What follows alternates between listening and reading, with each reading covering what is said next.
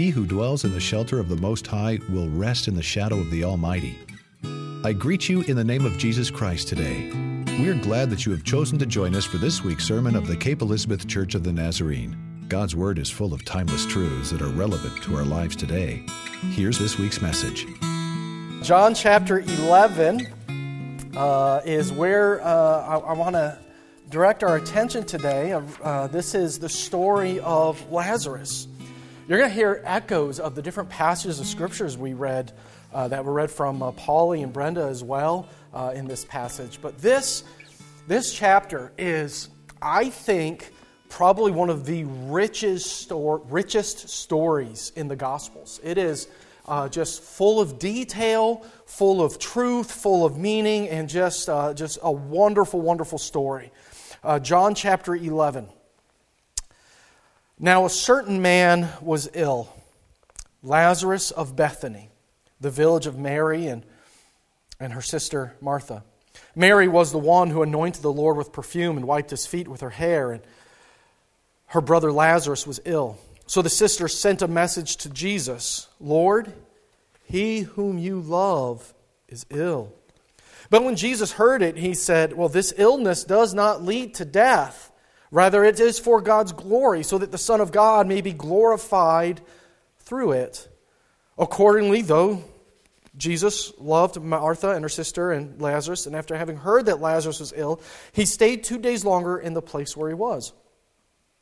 Then after this, he said to his disciples, "Well, let us go to Judea again." And the disciples said to him, "Rabbi, the Jews were just now trying to stone you, and you're going to go there again?" Jesus answered, Are there not 12 hours of daylight? Those who walk during the day do not stumble because they see the light of this world. But those who walk at night stumble because the light is not in them." After saying this, he told them, "Our friend Lazarus has fallen asleep, but I'm going there to awaken him." The disciples said to him, "Lord, if he's fallen asleep, he'll be all right." And Jesus answered. Jesus, however, had been speaking about his death, but they thought he was referring merely to sleep. Then Jesus told them plainly, "Lazarus is dead. For your sake I'm glad I was not there so that you may believe, but let us go to him." Thomas, who was called the twin, said to his fellow disciples, "Well, let us go that we may die with him." And when Jesus arrived, he found that Lazarus had already been in the tomb 4 days. Now Bethany was near Jerusalem, some 2 miles away, and many of the Jews had come to Martha and Mary to console them about their brother. And when Martha heard that Jesus was coming, she went and met him. And while Mary stayed at home, Martha said to Jesus, "Lord, if you had been here, my brother would not have died. But even now I know that God will give you whatever you ask of him." And Jesus said to her, "Your brother will rise again." And Martha said to him, "I know that he will rise again in the resurrection on the last day." And Jesus said to her, "I am the resurrection and the life. Those who believe in me, even though they die, will live, and everyone who lives and believes in me will never die. Do you believe this?" And she said to him, "Yes, Lord, I believe that you are the Messiah, the Son of God, the one coming into the world." And when she had said this, she went back and called her sister Mary and told her privately, "The teacher's here and he's calling for you." And when she heard it, she got up quickly and went to him. Now Jesus had not yet come to the village, but was still at the place where Martha had met him. The Jews who were with her in the house, consoling her, saw Mary get up quickly and go out. They followed her because they thought that she was going to the tomb to weep there. When Mary came where Jesus was and saw him, she knelt at his feet and said to him, "Lord, if you had been here, my brother would not have died." When Jesus saw her weeping and the Jews who came with her also weeping, he was greatly disturbed in spirit and deeply moved. He said, "Where have you laid him?" And they said to him, "Lord, come and see." And Jesus began to weep. So the Jews said, "See how he loved him." But some of them said, "Could not he who opened the eyes of the blind man have kept this man from dying?" And then Jesus, again greatly disturbed, came to the tomb. It was a cave, and a stone was lying against it. Jesus said, "Take away the stone." Martha, the sister of the dead man, said to him, "Lord, already there's a stench because he's been dead 4 days."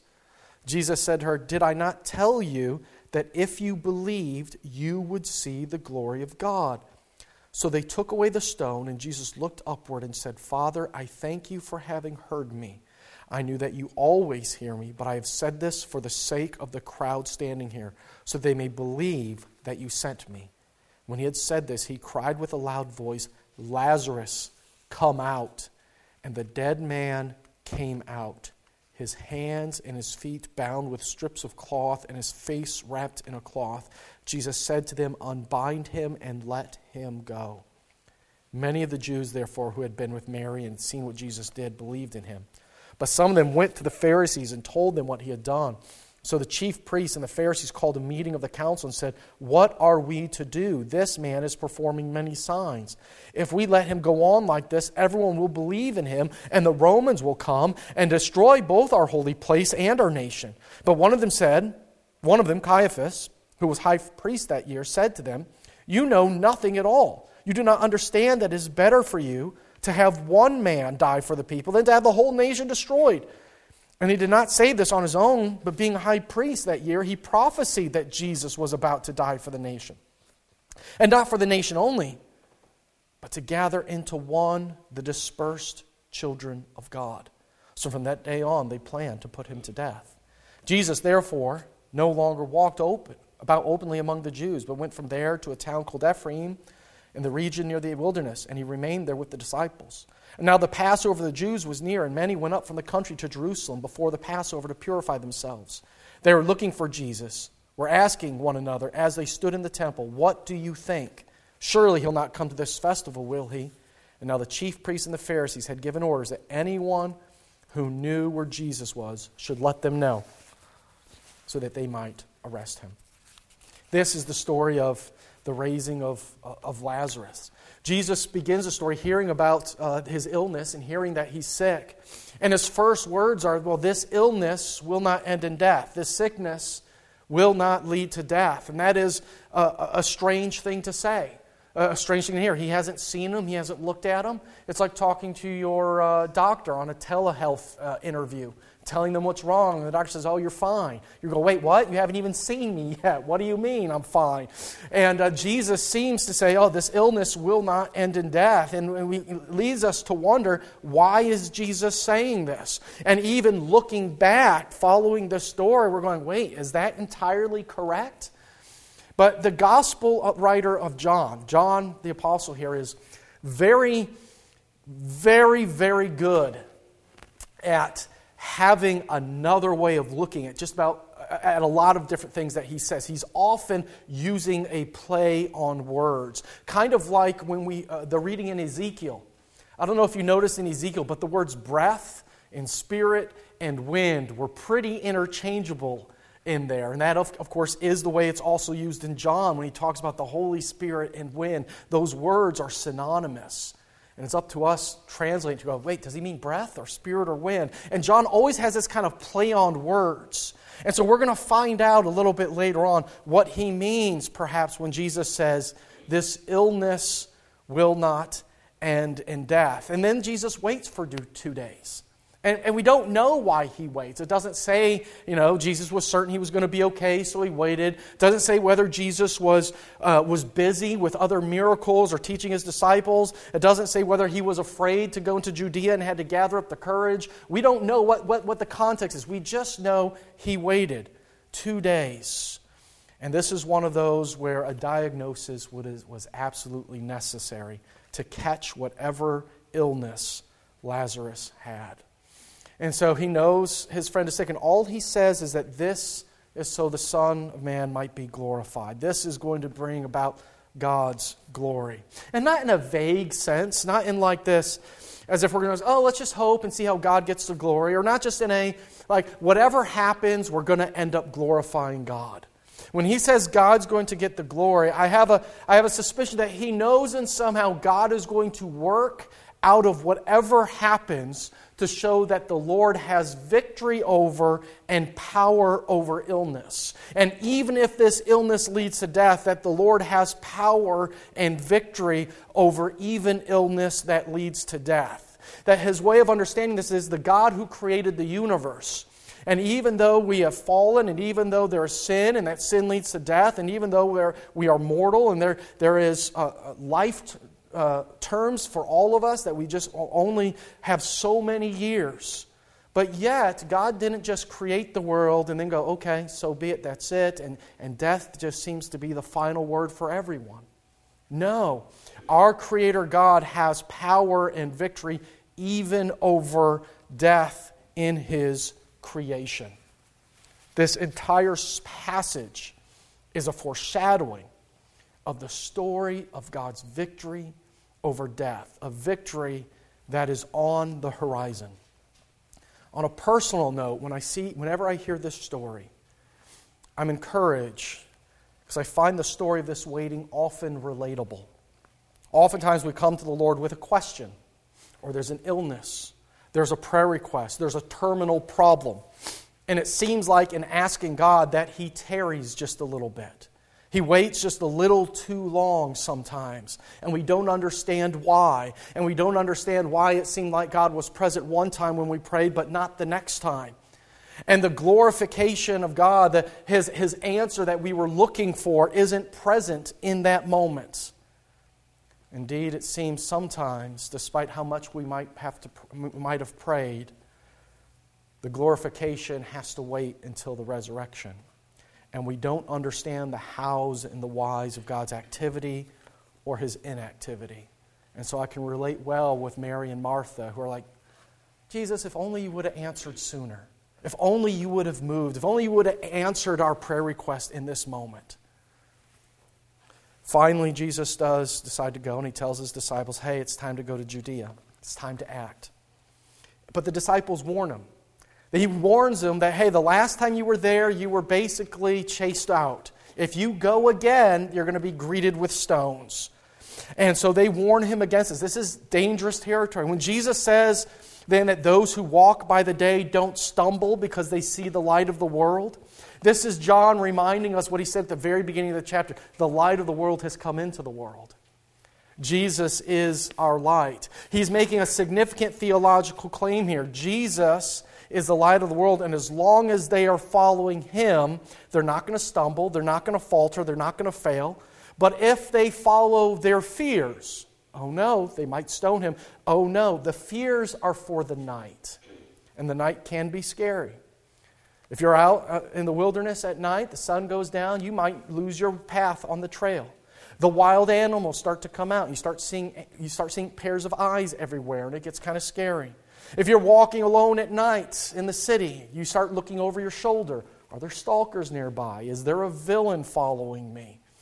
When I was a teen, we had a sleepover in our church. In our church in Milwaukee, we had a sleepover there, and we did this hide-and-seek game. We called it sardines. It was basically reverse hide-and-seek. One person hid, everyone looked for them. Once you found them, you crammed in with them into that hiding place, which is why it was called sardines. We were all crammed in like into a little tin. And so that was our game, and we were doing that. And I remember one time we were playing, and I was one of the last people. I couldn't find where they had hidden, where they were all crammed. And I'm walking alone in the dark church, and all the big beams of the church were creaking in the wind, and it was scary, and I was certain that someone was going to jump out and get me. I was just hoping that whoever it was, it would be them getting tired of waiting for me. But I was so scared. Fear is for the night. And Jesus says, if you walk by the light and follow Jesus, you will not falter, you will not stumble, you won't fall. This is Jesus calling us to speak of His claim in our life, regardless of fears that we might have. And indeed, our world is often compelling us to try to live according to the fears that they want us to hold on to. But Jesus is calling to live faithfully to what God has called them, no matter what might happen. And so He says to them, Lazarus has fallen asleep. Now, they're probably thinking, well, okay, if he's sleeping, just let him sleep. Like he's going to wake up on his own. Jen asked me that question about Eric this week. Eric is home for spring break, going back this weekend to college. And as a college student, he's been doing the whole, I'm going to stay up till 12 or 1 or 2 or 3 or as late as I want and sleep in as long as I want. Well, of course, Alex gets excited that his brother's there. And he wakes up in the morning, he's like, hey, I get to go say hi to my brother. And so, and Eric's like, man, I just want to sleep, but he missed so many hours of opportunity to sleep. And so, like, Alex is just playing the role of Jesus here. just going to wake him up. No, so Lazarus is asleep. And they said, just let him sleep, the disciples say. It's okay, let him sleep. He's been sick. And of course, Jesus uses this phrase to say, no, you don't understand. He's dead. But in the light of the resurrection, now this phrase, he is asleep, will be a phrase used and borrowed by Paul throughout the epistles to speak about those who believe in Jesus Christ. That though they are dead, in light of the resurrection, in the hope and the future of life eternal with our God, this is but sleep. That even dry bones can awaken again. And so Thomas says, okay, fine, we're going to Judea, where they're going to stone us. Let's go. We're going to die with him. I think of that as exasperation. All right, I give up, Jesus. Fine, we follow you this long. We're going to follow you again, and hopefully things go right. But I'm telling you, you're going to die. They're going to stone you. It's over with. Now, it could be that he's not exasperated. It could be that he's gung-ho, right? It could be, all right, here we go, guys. Saddle up. We're going ride or die. We're going to Judea. But I just feel like Thomas is just a little bit kind of, I don't know about this. But like I said before, the Gospel of John loves its double meanings. Earlier in the Gospel of John, when he was talking to Nicodemus about being born again, it's with the word spirit and wind. After that, the tail end of that chapter, even talking about Jesus being lifted up or exalted, two words that mean the same thing, but he's also thinking of being lifted up on the cross. The Gospel of John loves to have these there's a hidden meaning underneath the first meaning. Let us go that we may die with him. Thomas fully intends and thinks that he's going to be stoned to death. And Jesus, in his ministry, often invited his disciples to follow him in faithfulness no matter where that leads. In fact, at one point in time, he's going to say to his disciples, you need to take up your cross and follow me. And we know when Jesus is going to be crucified that he's going to carry his cross to Golgotha, where he is going to be crucified. And Jesus takes up his cross and is crucified for us, and he calls upon his disciples to do the same thing, to take up their cross, which is their instrument of death. And he calls us to follow him even when obedience to Christ is dangerous. And so when Thomas says, let us go that we may die with him, this is a call upon his disciples that we follow Jesus to die with him. To go faithfully no matter where that leads and how dangerous that road might be. Every Sunday, we make a walk. We make a short sanctuary pilgrimage to the emblems of Jesus' body. It is a walk that takes us to his death, so we call it flesh broken and blood poured out. Every week, we practice walking to dangerous Judea, where stones could be hurled. To say this is to say that the call of discipleship is a call that puts our life before God. And it's not to throw it away. It's not to say life is unimportant. It's not to say life sacrifice should just be expected and thrown away quickly. But this doesn't welcome a kind of like martyrdom syndrome or even worse, an imposition on others to do sacrifices that you don't want to do. Life is very important to Jesus. Life, in fact, is so important that God won't let us hold on to our life at the expense of another's. Life is so important that God calls us to live well in the service and love of one another, rather than in the violence so often imposed by the lifting up of our own needs, our own securities, above those around us.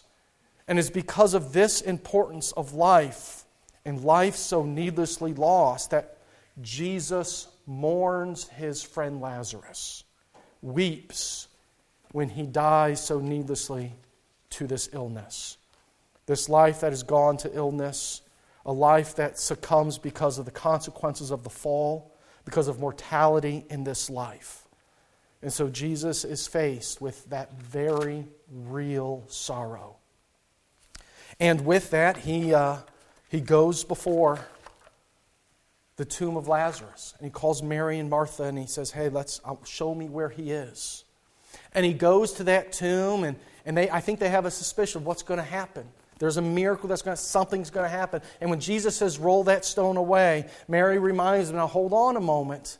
You know open caskets can't be after 3 days. Not unless they've been embalmed. It is going to be ugly in there.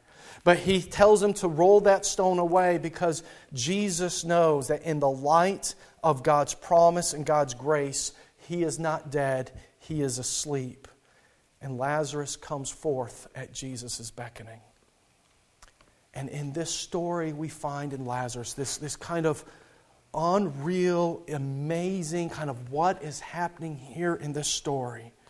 We find that the hope of the resurrection and the promise of God's grace in our life is for each and every one of us and for us while we are living out life today. And this kind of good news, this kind of understanding that we don't have to live in fear. We can live with our life given over to God, knowing that no matter what happens, it is in the Creator's hand and He holds that future for us. That no matter what someone does to someone else or what befalls someone else because of illness or anything else, that God still has the final word, and everyone is getting excited to hear what Jesus is able to do. And He's gathering more and more crowds.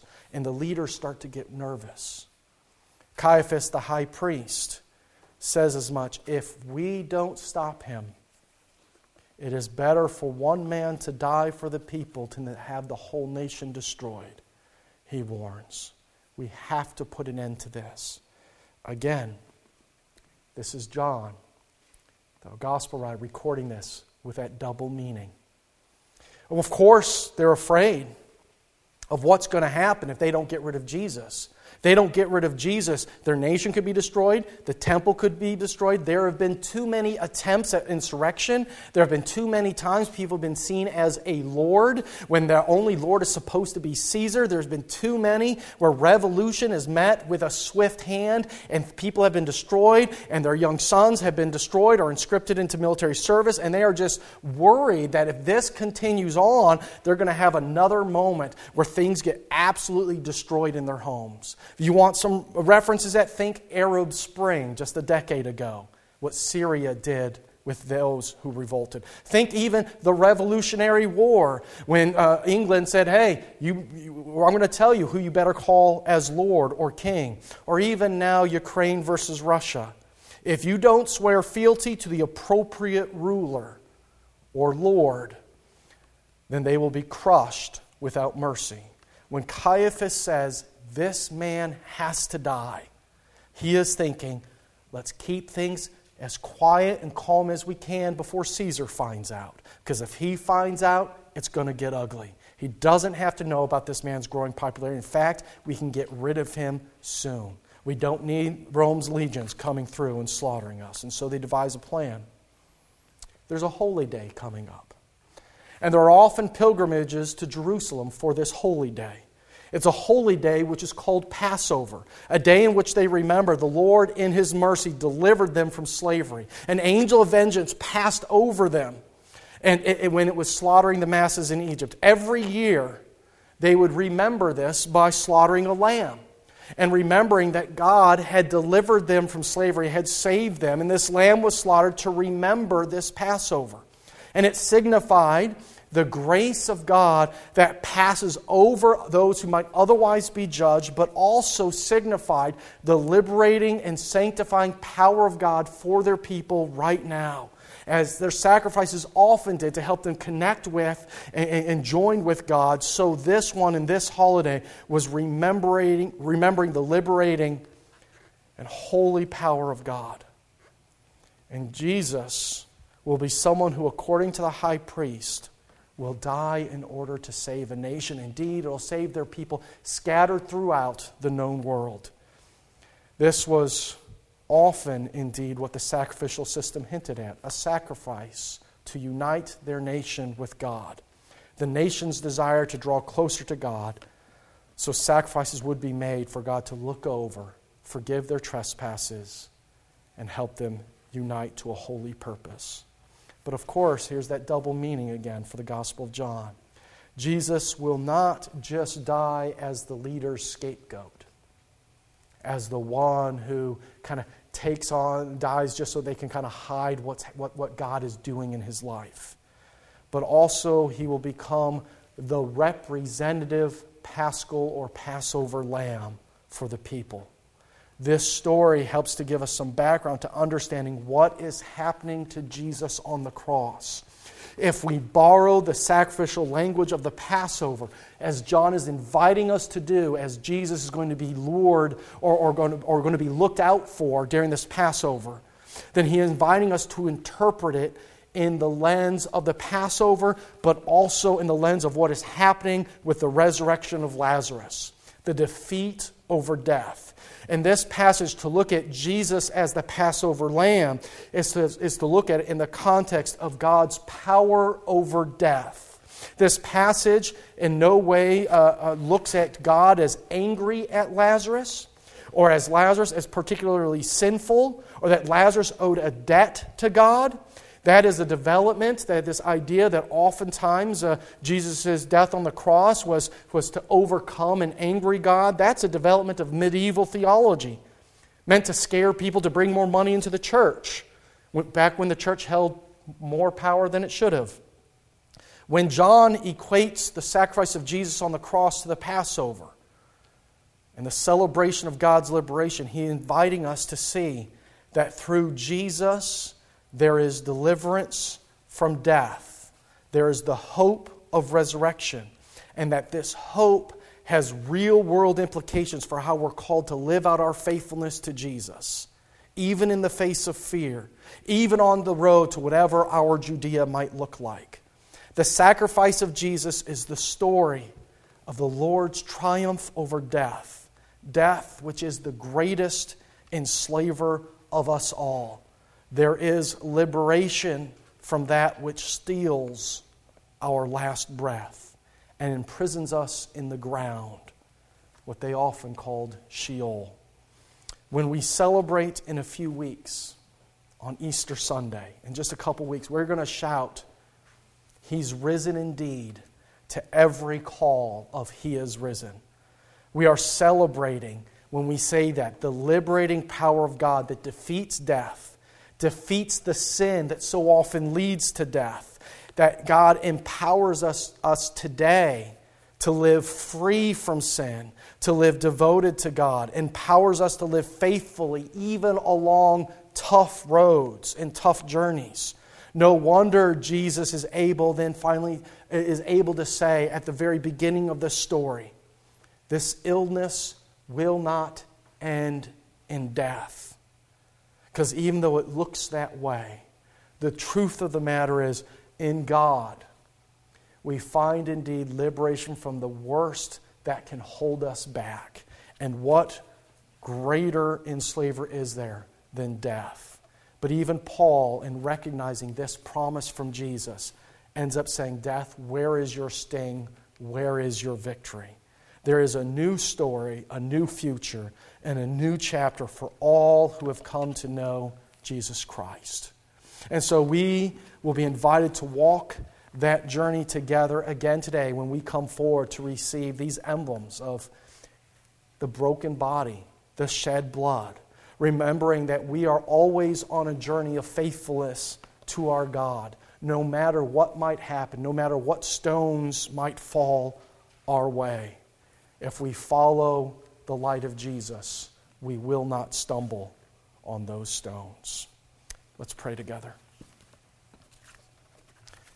Heavenly Father, I thank you for this wonderful passage, this reminder of our hope, this reminder that the resurrection is a promise for each and every one of us, and that this is not just something we look forward to, that might happen someday, as Mary said to Jesus, "Lord, we know He'll be resurrected someday."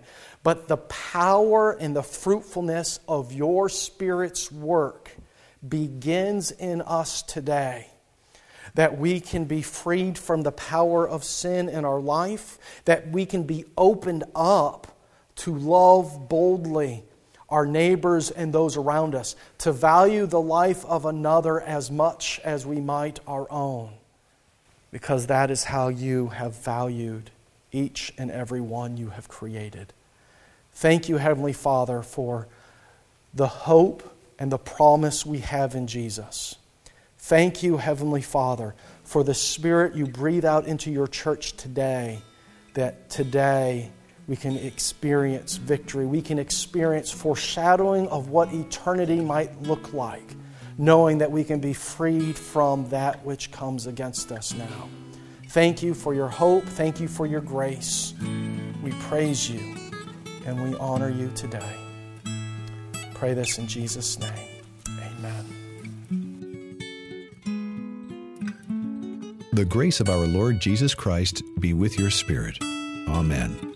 We hope this sermon has encouraged you with the gospel of Jesus. More sermons are available online at our website, capenazarene.org. May God bless you abundantly as you serve Him today.